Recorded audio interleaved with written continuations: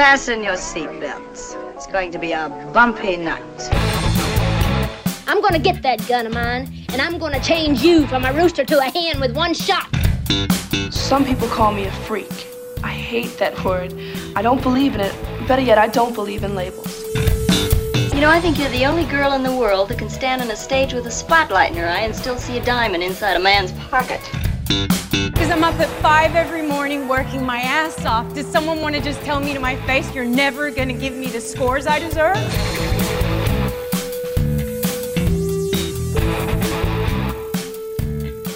Hello there, welcome to Girls on Film, the film review podcast from a female perspective. I'm your host, Anna Smith, and I'm recording this in April 2020. This episode is our fourth isolation pod, recorded in our virtual studio during lockdown.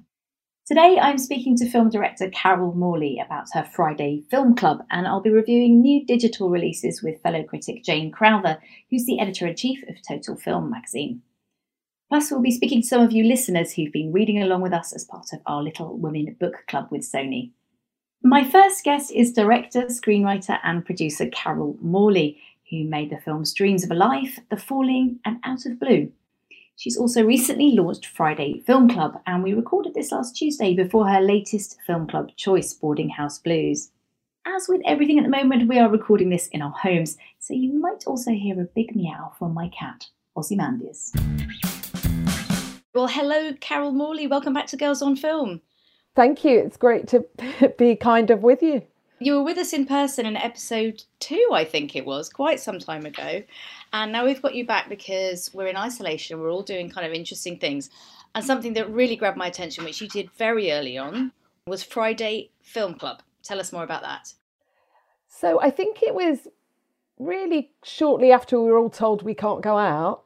And I thought, I'm really going to miss being at the cinema with strangers, really, and other people. And I think I did a tweet in my panic and said, how would people feel about me starting a film club? And I think I got like about 400 likes, which is quite a lot for me. And then I thought, I better do it now. What I really wanted to do is create something where people could watch wherever they were. So we've had people in Italy, people getting up early in New Zealand, about 7 a.m. So it's quite international, the film club. And all the films are legal to watch and have fallen out of copyright for one reason or another. I was trying to make something where people didn't feel obliged to join a streaming platform or to have to pay, because times are tough, I think, economically as well. Yeah, so the first one I chose was Ida Lupino's The Bigamist.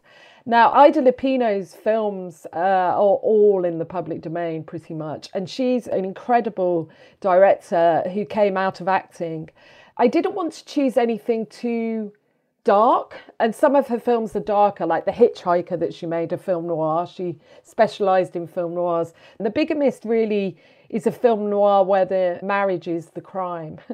And so one of the rules, the only rule really of Film Club, well, maybe two. One is to talk about it, and the other one is to watch it. So we don't tweet along or anything like that. We all watch the film, and afterwards we come onto Twitter using hashtag Friday Film Club and talk about the film, discuss it, and then you can find everybody's tweets about the film using that hashtag, and I'll retweet people. So the discussion about Ida Lupino is fantastic because many people were discovering her for the first time, a very significant woman director who was ahead of her time, definitely. So as a director yourself, has this experience made you think about how people consume cinema particularly? Has it brought any new sort of observations to light?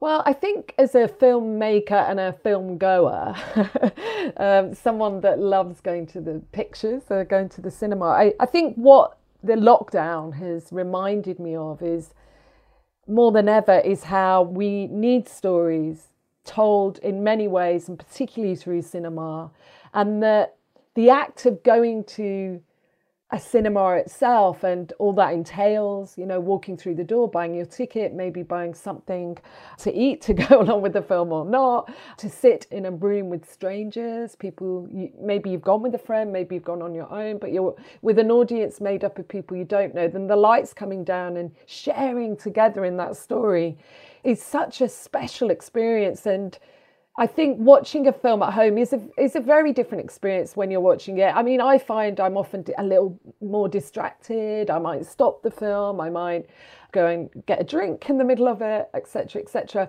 So I think the feel of Friday Film Club that I wanted to bring about was this sense that we are all in it together. We're all watching exactly at the same time. And I really found that my attention to the film shifts when I know that everyone is watching with me and I'm watching with everyone else. And the whole Friday Film Club has reminded me of the actual importance of films to our connection to each other and the importance of cinemas to bringing us together. I've always believed that the best place to see a film is in a cinema, to see it projected, to see it larger than life, to hear it with the best sound. I know that's not possible for everyone all of the time, and it's certainly not possible now. So hashtag Friday Film Club is a way of kind of bringing the experience a little bit closer to us in these times. It's been so interesting, as you said, to see how people have responded to this and other film clubs and the idea of watching it all together. And I've loved reading all the comments, particularly for Portrait of a Lady on Fire, which you did recently, which of course is one of my favourite films in recent years. It was so wonderful to see that other people had been discovering this at the same time as each other, and there was something very powerful in that experience. Yeah, absolutely. And Portrait of a Lady on Fire is of course not in the public realm. Mubi kindly gave me lots of passes for people to be able to watch the film and to join Mubi for 3 months for free. I mean, obviously, like, some people were seeing it for like the 5th time. They'd seen it on release before the lockdown, because Portrait of a Lady on Fire was a film that was affected by the UK lockdown because it was in release. Then there were people discovering it that night, and we were all together, and I think the conversation afterwards went on for hours. It was fabulous. It was fabulous. Some people even said, I wouldn't have seen a film like this. It wouldn't have been my natural choice, and I'm just so excited to see it. And it's an incredible film. But it's a film that you really do want to discuss afterwards. And a lot of people that are part of Friday Film Club are living on their own, so they were able to take part in this conversation that they might not have been able to have at all immediately after with everyone that's watched it. And I wanted to say for our listeners that we actually also have a 3-month deal with Mubi just for the listeners, and we'll be letting them know how to get onto that at the end of the show. So we love Mubi. Yeah, we love Mubi. If they haven't yet seen Portrait of a Lady Fire, then that is the one to go for. What else have you got coming up? The one we showed last week is Charade, the Stanley Donen film with Cary Grant and Audrey Hepburn, made in 1963. And what's fascinating about that film is it came into the public domain because the graphic artist or the people that should have checked, it didn't have the correct copyright notice on it. So it fell into the public domain as soon as it was released. So Charade was the last one we showed. And we also showed a 1937 original Star is Born by William Wellman. And people hadn't seen that and were really surprised by it. It's an absolutely brilliant film. And the 6th one that's coming up is something I found that I'd never seen or heard of before. It's not maybe the best recorded film of its time, and it's certainly suffered over the years, but it's called Boarding House Blues from 1948, and it stars Jackie Moms Babley, who was really the first stand-up comedian of her day from the 20s on. And really the film is about the vaudeville artists of their time that were very overlooked. It's an African-American cast, and they were very overlooked in Hollywood and in the largely white film industry. And they are tenants of a boarding house, and they put on a show to save the house. So I'm definitely showing a real range of films. Let's have a listen to a clip. Take it away, Luther.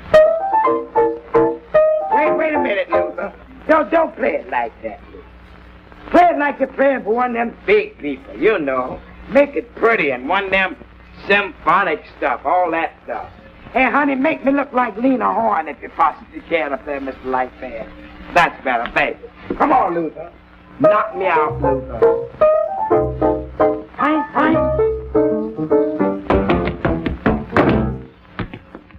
So it's a very varied selection, but in addition to all the variety, I think there is a theme here, and that is really interesting female characters and perhaps some women involved behind the scenes. Is that a conscious decision for you, or is it just naturally what you would pick out? There are ideas running through the picks.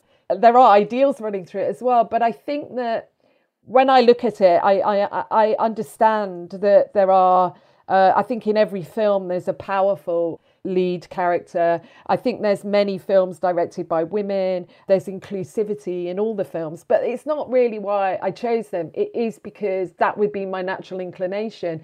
But you will see a lot of these films, they've not been excluded, but they're not necessarily the known films.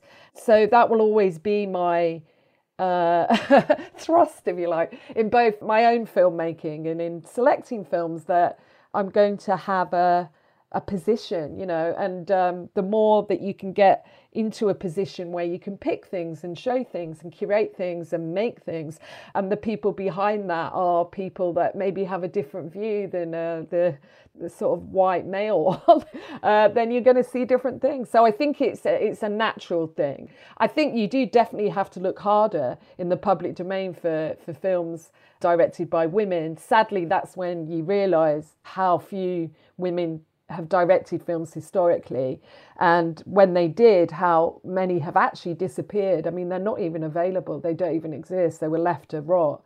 So it's great to feel that in a small way you can readdress that if you can. Well, we're right behind that, as you well know. Carol, you mentioned your own films. If people want to see some of your fabulous oeuvre while they're sitting at home, is there anything available online currently? So on BFI Player, there's a lot of my films for free, a lot of short films, some longer films are free, and all my films are on BFI Player for UK people. And I think in America, Out of Blue, the last film I made with Patricia Clarkson, is available on Hulu. I think all my films you can find online legally. Brilliant. Probably illegally too. You also cast, of course, Florence Pugh in The Falling, which is a fantastic film. And she's now, of course, most recently appeared in Little Women, which is coming out on digital on May the 11th. I wondered if you were a fan of that film and how you felt about her rise to fame. Well, I didn't just cast Florence Pugh; I discovered her. There you go. I stand corrected. Well, no, we have to have that in the history books. So Florence Pugh, when I was making The Falling, which is set in 1969 in the girls' school, and I was looking for a particular cast, very particular, as all directors do, and so we searched far and wide for the actor to play Abby, and we looked at all the girls' schools in Oxfordshire, which we were going to film in Oxfordshire, and Shaheen Baig, the casting agent, put out leaflets in the Oxfordshire area, and I watched a lot of hundreds and hundreds of 1-minute videos of young girls, and Florence Pugh was one of them, and I've still got her tape actually, which I sent her now and again to remind her. Florence Pugh at her audition was a complete natural. I got all the girls to tell stories. I brought in objects and they told stories, because I think if you can tell a story and captivate someone without training, which, you know, obviously Florence was straight out of school, or still in school, then you've really got something. And what Florence had from the beginning was an innate ability to tell a story and to put herself literally into the picture in this incredibly believable way, and she's got real instincts. So it was kind of pretty clear, even from her first audition, that she was going to be very significant. So for me to see her rise, and it's really a quick rise, it's only about 4 years, it's really amazing, because I think that her career will be on par with a kind of Meryl Streep career, I think, where she'll just have brilliant parts because she has something so different about her. And she's quite uncompromising in her choices as well. So I think she's going to have just this amazing career and bring us and just so many people so much pleasure. But I also think it's also an example of, if you are given opportunity, what you can do with it. And I think the fact Florence has had so many opportunities put before her and made so much with them is really brilliant. But I just really hope that many other young actors out there, all actors of different ages, are given the possibility of playing varied roles and given the possibility of being in a film and whoever they are representing a character that they love in a film. And so, Florence in Little Women was for me, she was the best thing in it. I loved her in it. And we're also doing a Little Women book club, actually, encouraging people to read the book. Are you a fan of the book? I read it so long ago now, and you forget what came first. But I think I've seen all the Little Women adaptations and read the book when I was younger. And I think it's one of those books, isn't it, that you just take to your heart when you're a teenager. It's just sort of something that you live with, really. But it's great when films draw people back to the actual books. I like that. Yeah, I couldn't agree more. What else are you working on? Are you just consumed with Friday Film Club in lockdown, or have you got other plots afoot? Well, I do have kind of panic attacks that I might never make another film again because we might not be allowed to get close enough to each other again. Of course, this is not true, and we will be making films again because everybody needs films. So about 10 days ago, I finished my second draft of the film, which will be my next film, and it's called Typist Artist Pirate King, and it concerns the life and times of Audrey Amis, who is a real woman, and she was brilliant. She was an artist, a typist, a pirate, and a king, which is what she called herself in her passport, Typist Artist Pirate King. And she is just such a character. I've written about her for The Observer, actually, so people could find, if they to search my name in The Observer, they can find reference to her. So I've just delivered that. It's a fantastic story. Really excited about this. Yeah, I don't know how much to say really, but especially I can't really say too much about the script because it's so different than my first draft that the financiers might hear this before they read it. So I have to be a bit cloak and dagger. But Audrey is the central character, and she's amazing. And I think I did ask her, she was born in Sunderland in the 1930s. In the 50s, she went to the Royal Academy to study painting.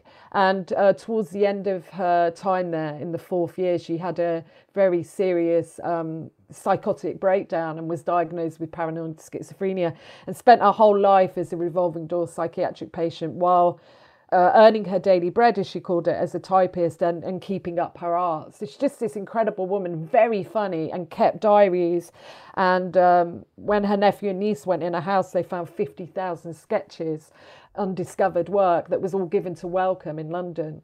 And she kept scrapbooks of everything she ever ate. So it's a portrait of her, but told in a way I think will really connect her to people.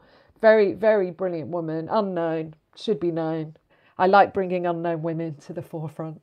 Bravo, Carol Morley, that's fantastic. Listen, have you got any messages for our lovely listeners who are stuck at home, and I'm sure many of whom follow your work? Well, I'm glad, Anna, you're still out and about, virtually. Yes, indeed. And everyone's listening to you. I think that during lockdown, we must all remind ourselves that it will not be forever. It's been very difficult times, and obviously for some more than others. People have lost people have lost work, and all sorts of things are going on that we don't know yet, the outcomes. But I do feel the positive thing, and we all have to, feel some positivity to it all, is that I think we've all been reminded of how important we are to each other. And I think that if anything can come out of this, I think it'll be more kindness, more respect, more feeling of how much we all matter to each other. And let's face it, the key workers at the moment are the NHS workers. So people are also reminded that entertainment is crucial and it's important for people's lives, but it's not the number one thing. Everybody's equally important in keeping the world going, and we should value people that have not been given their due. And I myself am hoping to do Q&As with Typist Artist Pirate King in the future and meeting you all properly again. That would be wonderful. Well, I hope you can come back on Girls on Film and we'll celebrate that moment. Definitely, with lots of alcohol. Yeah. That sounds fantastic. I look forward to it. Carol, thank you so much for joining us on Girls on Film. It's always such a pleasure. Thank you very much. Take care, darling. Greta Gerwig's Little Women is set for digital release on May the 11th, and you can own it from May 25th. To celebrate this, we're taking part in Sony's Little Women Book Club. We're aiming to read Louisa May Alcott's novel together in time for the film's release, and we've been asking you to share your thoughts on social media with the hashtag Little Women Book Club. Last week on the show, we had a mother and daughter duo, Caroline and Hannah Flint, and we asked you to get in touch with your thoughts on the book. I'm pleased to say we have 3 listeners on the line now, including another mother and daughter, Laurie and Julia. So let's start with our youngest listener who's in the UK, and that is 13-year-old Hannah. Hello, Hannah. Hiya. Thank you so much for joining Girls on Film. Yeah, it's lovely to be here. Now, you've been inspired by our Little Women book club and you've started reading the book. What do you think of it so far? I'm quite enjoying it, actually. Although it's a bit more old-fashioned than what I'd usually read, I think the message is really good, especially Jo, who is obviously quite a feminist. I think that her approach to everything, despite it being so long ago, it makes it almost more relevant because she has a much more modern approach. Would you call yourself a feminist, Hannah? Yeah, I definitely believe in equality, and I try to do whatever I can to get that. Excellent. What do you think that you and your friends are kind of the issues that you're facing as young women today that are similar, you know, the kind of obstacles that you might have in life? I mean, I think although the pay gap is not as wide as it was, it is still a thing and it might not affect me, but I don't know what my friends are going to go on to be. I don't know if they're going to want to be a professional footballer, say, and I don't want that to have to get in the way of them, like, achieving what they want to achieve. And you were a fan of Greta Gerwig's film, Little Women? Yes, yeah. I went to see it in the cinema and it had a very good effect on me.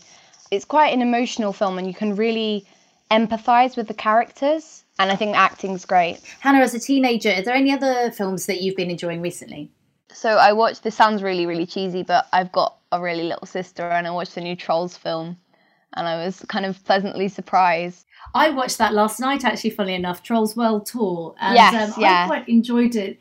I mean, they're so colourful and fun escapism. Yeah. But it's ideal for watching with a young person. You're right. If you've got a much younger sister, then that's kind of perfect. But again, it's kind of bright and fun escapism, isn't it?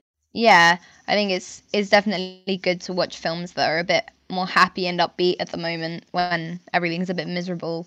Perfect. Thank you. Do stay on the line and feel free to join in the conversation with we have some people on the line from Holland now. So we've got Laurie and Julia. Hello to you both. Hi there. Hey there. So you've been to some live Girls on Film events in Rotterdam, haven't you? Yes, we have. It's great to have you actually on the show this time. Let's start with Laurie. What's your relationship with the book Little Women? So I found when I was a kid a book report that my mother wrote on it. And she found it very fascinating when she was a young teenager. So then she gave me the book like a children's version. So I first read the book as a children's version. Then as a teenager for school, I read the normal version. And then, of course, I saw the movies. It's very much a favorite. So it's gone down the generations. And so, Julia, how about yourself? How do you feel about the book? Well, yeah, so it's also it's been passed down another generation to me, probably because of my mom's interest. And I think we as a family have been able to relate to it because I have a sister as well, and my mom is a single mother. And although Marmee is not necessarily a single mother, she is a single mother, functionally. And so I think that's why it resonates so much for us. That's an interesting point. Now, Laurie, did you relate to Marmee in the books strongly? I was thinking, hey, I used to relate to Jo. Now I relate to Marmee. How interesting is that? It's great. It kind of follows you through your life and there's still someone to relate to. That's really interesting. I love that we've got 3 people on the line of all different ages, enjoying this book very much. Julia, why would you encourage people to read or reread the book now in the build-up to the film's release on digital? One of the themes in the book and in the story in general that's still really important and that I think a lot of people forget is that for women there should be a wide range of paths that are acceptable, and I think the book really emphasizes that because each of these sisters has their own type of ambition, but they're different and they want different things. And I think that that's a really interesting point made in the book, that every kind of type of ambition is recognized as something that's appropriate for women. That's right. It doesn't judge people, does it, for wanting different things out of life. I'd like to come back to Hannah now, actually. Has starting to read the book made you want to finish it, and will you tell your friends about it? I think I will, because I definitely think that it has so many great messages. The fact that they're all allowed to have their own ambitions and there's not one thing that a woman's meant to do. Although it's definitely set in a different time frame, I think there are some morals that you can get from it. I think it's definitely still interesting. Well said. Laurie, revisiting the book again after presumably quite a long time, did you see anything else with fresh eyes and sort of rediscover elements of it? Well, it just reminded me, I guess, why I liked it so much even when I was younger. I was definitely raised to be the better version of yourself. And I think all these girls, were allowed in a whole different generation, right, to be the best versions of themselves and be somewhat a little bit rebellious maybe in that generation and different from their friends. And I think that is what still is relatable. So maybe not new, but I sort of remembered why I like it so much. Do you like the idea of reading a book and knowing that lots of other people are reading it at the same time? Hannah? Yeah, I do, because I think it's a lot better when you can share something with someone and then you have that discussion as to what they thought, and then it makes you think more about what the story was actually telling you. Well, just the joy of reading is that I always am so amazed, especially with this book, but with other books too, at the ability to convey familial warmth, the way that Louisa May Alcott does, and the way the movies do as well. And I think that makes this as a collective readings experience really appropriate, because it's another form of community and another form of warmth. Yeah, definitely. I think people that now are sharing time home again with their families, it's a whole different, way of thinking and kind of focusing on what is important. And I think how these people, how the family, how these girls with their mother are at home and how they care for others and about each other, but also fight with each other and also, disagree, is very much what, we can learn from again now that we're all sitting in our homes together. It's so true. Oh, it's been such a pleasure to speak to you all. Thank you, Laurie, Julia and Hannah. Thank you so much for being Girls on Film. Thanks. Thank you. If you'd like to join the Little Women Book Club and read along with us, then please follow us on Twitter and hashtag Little Women Book Club. Please also include @SonyPixarHome and @BooksUnderGRND. Enjoy reading Little Women, and in a couple of episodes' time, I'll be reviewing Greta Gerwig's film with two fabulous film critics in time for the digital release on May the 11th. Well, Jane Crowther, Editor-in-Chief of Total Film magazine, welcome back to Girls on Film. Thank you very much for having me. Well, I think we last had you on the pod in episode 10 when we were up in Manchester, and that was a lot of fun. Yeah, it was great that so much sort of enthusiastic people that had turned up on the night. It was really good fun. But it's just us two now.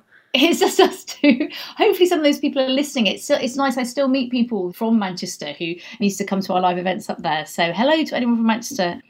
So you're going to join me for a few reviews of digital releases that people can watch at home now. And the first one is the Rhythm section. Reed Morano directs a spy thriller starring Blake Lively as a bereaved woman trying to avenge her family, and it also stars Jude Law. Let's have a listen to a clip first. I'm going to say this once. Even if you succeed, it won't be worth it.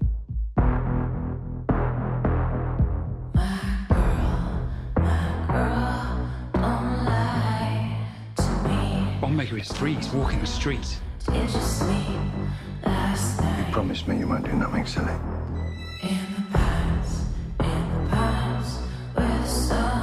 Why are you here? To offer you closure. And how would you do that? Violently. Jane, I thought it was excellent to see a female spy character from Eon Productions, who obviously do the Bond films. I felt it was obviously much more small budget and quite serious, but some groundbreaking aspects. What did you think of it? I really wanted to like this film because, as you say, it's from Barbara Broccoli, the producer of the James Bond franchise.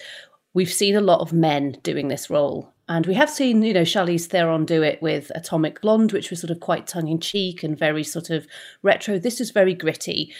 But I just didn't think it quite worked. And like the Bond series, it's adapted from a series of books.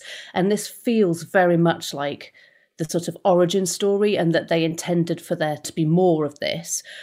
But obviously box office when it came out very briefly at the cinema wasn't great. And I'm not sure it actually works as an origin story, or indeed as just a one-off. It's not quite there for me. It's not quite interesting enough. And I say that with great sadness, because I love the idea of it, which is this woman who is driven by absolute grief and rage and revenge, teaching herself to be an assassin, and it being so gritty.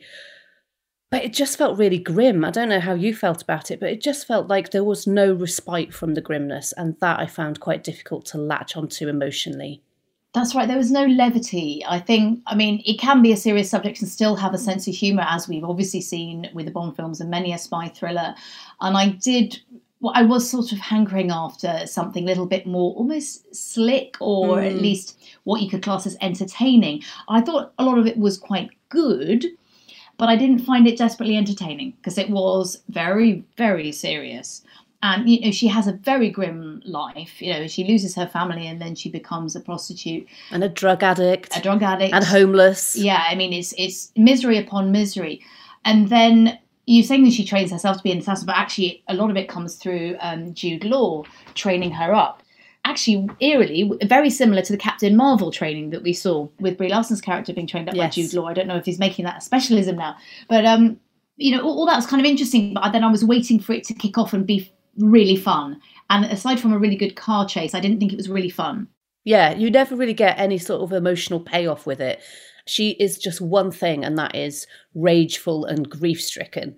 And she never seems to arrive at that destination from a character point of view. So you don't really feel satisfied by it. But I agree, the car chase is amazing. And of all the things in the film, I think that is actually genuinely groundbreaking. It felt very much like seeing Bourne for the first time, because it's so differently shot. We're used to seeing car chases where you see the car sort of fishtailing round the corner, and then you get a quick look at the inside of the car, and then it's outside again. And this is just completely visceral. And she is driving this car absolutely terrified, and you've got the sort of passenger seat view, and it is actually nerve-jangling to watch. I've often noticed actually that watching action scenes, when I get very involved with them, it's sometimes that they are directed by a woman. And I always think that's quite an intriguing thing to think about, whether women bring something different to the action scenes. Do you think Reed Morano's gender, she obviously directed some of the Handmaid's Tale on TV, do you think that sort of plays into the film in general? That's a very interesting point. I hadn't really thought about it. But yeah, the scene does play very much about how you would feel in the moment, whereas maybe action from a male gaze is more about how impressive it is to the outsider, and the interior life is really explored by Reed in this particular scene. So maybe there is something in that. I don't know. It's interesting. I'm going to start looking at that, Anna. But what I would say about Rhythm Section is that it's worth seeing if you're interested in the genre, but it's a shame that possibly more budget and time wasn't spent on it, and a little bit of humour to make it more entertaining. Would you agree? Yeah, I think it could have allowed her a little bit of triumph and a little bit of, enjoyment at some point, because that would have given us that as well. So the Rhythm Section is available to download and keep now. And the next film we're going to talk about is a French film. It's called Who You Think I Am, Celle qui vous croyez. It stars the wonderful Juliette Binoche, and she plays 50-year-old Claire, who has a younger lover and decides to spy on him on social media by creating a fake profile. So she becomes Clara, a beautiful 24-year-old. And one of her boyfriend's friends, Alex, is instantly enamoured. And Claire, trapped by her avatar, falls madly in love with him online. So Jane, obviously everyone's a fan of Juliette Binoche, and I thought she was terrific in this. And I thought it was an interesting blend of modern day stalker, dark comedy almost, that gets darker and darker. But then it raised some quite interesting questions about identity and sexuality and ageing within this slightly lurid format. Did it resonate with you? Yeah, I mean, it did. You could dismiss it as purely a catfish story, and this is just some woman entrapping somebody with a false avatar. But really, for me, it was a lot more about how you become visible when you feel invisible. And she feels that she's no longer looked at or touched in a sexual way, that because she's hit 50 and she's a mum, she's become this sort of ignored person. And so I felt like it was a lot more about her sort of battling to get back that identity that she had formerly at the age of 24. I mean, she even says at one point, I wasn't playing 24, I was 24. This really enlivens her, this whole conceit that she develops. And as you say, it is quite funny as well. There's a scene of her talking to her lover on the phone, and she's driving round and round the car park, ignoring her children and not picking them up because she's so involved in this conversation. I just found it incredibly sort of emotionally involving and moving, actually. I really loved it. And it's directed by a man, Sefi Nabu, and I thought he did a really slick job with this. You're right, I thought it's kind of interesting because, on the surface it could appear like a kind of schlocky, almost a retro thriller like we used to see in the 90s with Fatal Attraction in the 80s and 90s, but it did take the time to explore that. And that, as a female viewer watching it, I found it increasingly interesting seeing it as a portrait of a woman who is still very beautiful but is losing her youthful beauty. But I mean, surely that is exactly the kind of role that Juliette Binoche is fantastic at, wouldn't you say, Jane?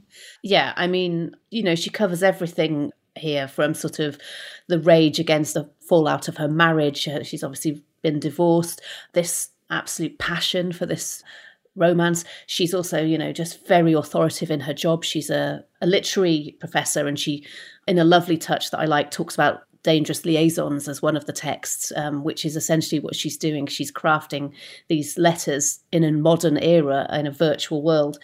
I just think she's absolutely amazing in this.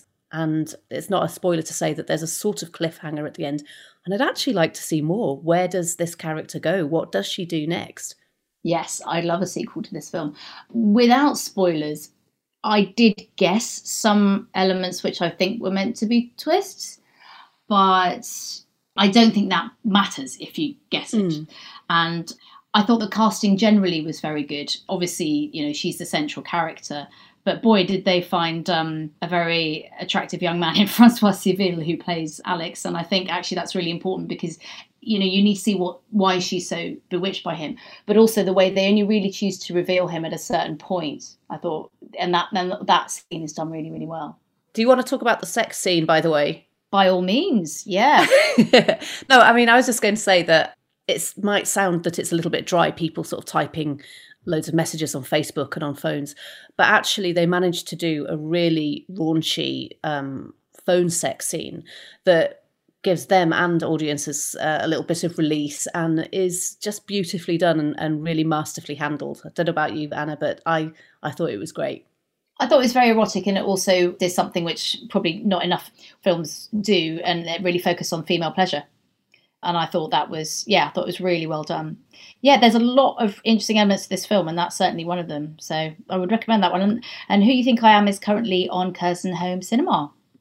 So our final film that we want to speak about is Like a Boss. It stars Tiffany Haddish and Rose Byrne. It's a comedy, and they play friends who fall out after the rich and powerful Salma Hayek invests in their cosmetics company. Let's have a listen to a clip. We are two badass queens like those bitches who raised Wonder Woman. We've worked our asses off. We've opened up our own store. We're winning. We're $493,000 in debt. What the? Walk into the room. Mel Page and Mia Carter. I'm Clara Luna. I am going to invest $1.7 million on you. We would love $1 million. But in my experience, business and friendship don't always mix. You don't have to worry your pretty little head. My head is not little. It's just that my breasts are humongous. So, Jane, once again, this is a film I thought, great, this is going to be fun. This is my kind of cheese, funny chick flick, great cast, watch this at home. Oh my gosh, I found it was joyless, totally joyless affair. Yeah. And I was so disappointed. Tiresome, I found it. I had such high hopes because obviously we love Tiffany Haddish on Girls Trip, we love Rose Byrne in Bridesmaids. These two should be gold together. And in fact, it just felt really a boring kind of film. It was just constant sort of potty talk that wasn't actually particularly clever or funny. And it didn't seem to bring anything new to that sort of genre at all. So yeah, I actually just couldn't wait for it to be over. And that's saying something when it's only 83 minutes long. It is amazing how slowly this film goes, and it's shocking because it's the sort of thing that should whiz by in fits of laughter. But I probably laughed maybe 3 times. They're straining for laughs every minute, so that's not a very high laugh count. And one of my bugbears in films often is when they kind of think, oh, it's got to appeal to women, so what kind of company could these women run? I know, makeup. I mean, not to say that isn't a very good way to earn a living, but it just seems to happen so often in films scripted by men, as this is, and directed by a man. And it seems like a little bit of a cliche to sort of go, oh, yes, that's what women will be interested in. And also, it's this other thing. It's like whenever you watch a sort of rom-com where somebody works on a magazine or something, this idea of what the job is and what it really is, they don't put any effort into making that seem at all realistic. Like this cosmetics company they run, the ideas are rubbish, and the cosmetics things that they're selling don't really feel like they would be massive hits. So you don't feel like invested in it whatsoever as a viewer. You don't feel like you believe in it at all. And I know it's a heightened comedy, and I know it's supposed to be silly, but there's nothing to really grab hold of at all. Not even the girls' friendship, not what they're trying to do with their jobs. Nothing about it really seemed to chime with me as realistic or something I could understand. I think it's difficult when you're using fictional companies, because if it was a really good idea, it probably would have been done already, and that's the kind of problem. But also, yeah, it seemed like it had been written by someone who didn't know anything actually about makeup. Yeah, we're just like, oh, let's do it makeup. That'll be covered. Yeah. So that's Like a Boss, which is also available to download and keep now, should you want to do it. The one saving grace of it, I thought, Anna, I don't know if you did, was Billy Porter, who was sort of one of their employees and basically stole a film with one scene where he is told some bad news, and he does it in such a way and with such flair that actually it's the saving grace. That is actually one of the few funny scenes. So yeah, well pointed out. And Jane, before you go, I wanted to talk a little bit about Little Women, because we've launched our Little Women book club along with Sony, and we're encouraging people to read the book in the run-up to the digital release on the 11th of May. I know you're a fan of the film. Are you a fan of the book as well? I read the book so many times as a kid, and I feel like it's one of those things that I know every beat of that story, but yet when I saw that film by Greta Gerwig, it felt fresh and new to me all over again, and I felt very invested in it all over again. So I think the film is absolutely brilliant. It's my number one of last year. Ah, well, no higher praise than that from Jane Crowther. Amazing. Before you go, Jane, any messages for the Girls on Film listeners when they're stuck at home in isolation?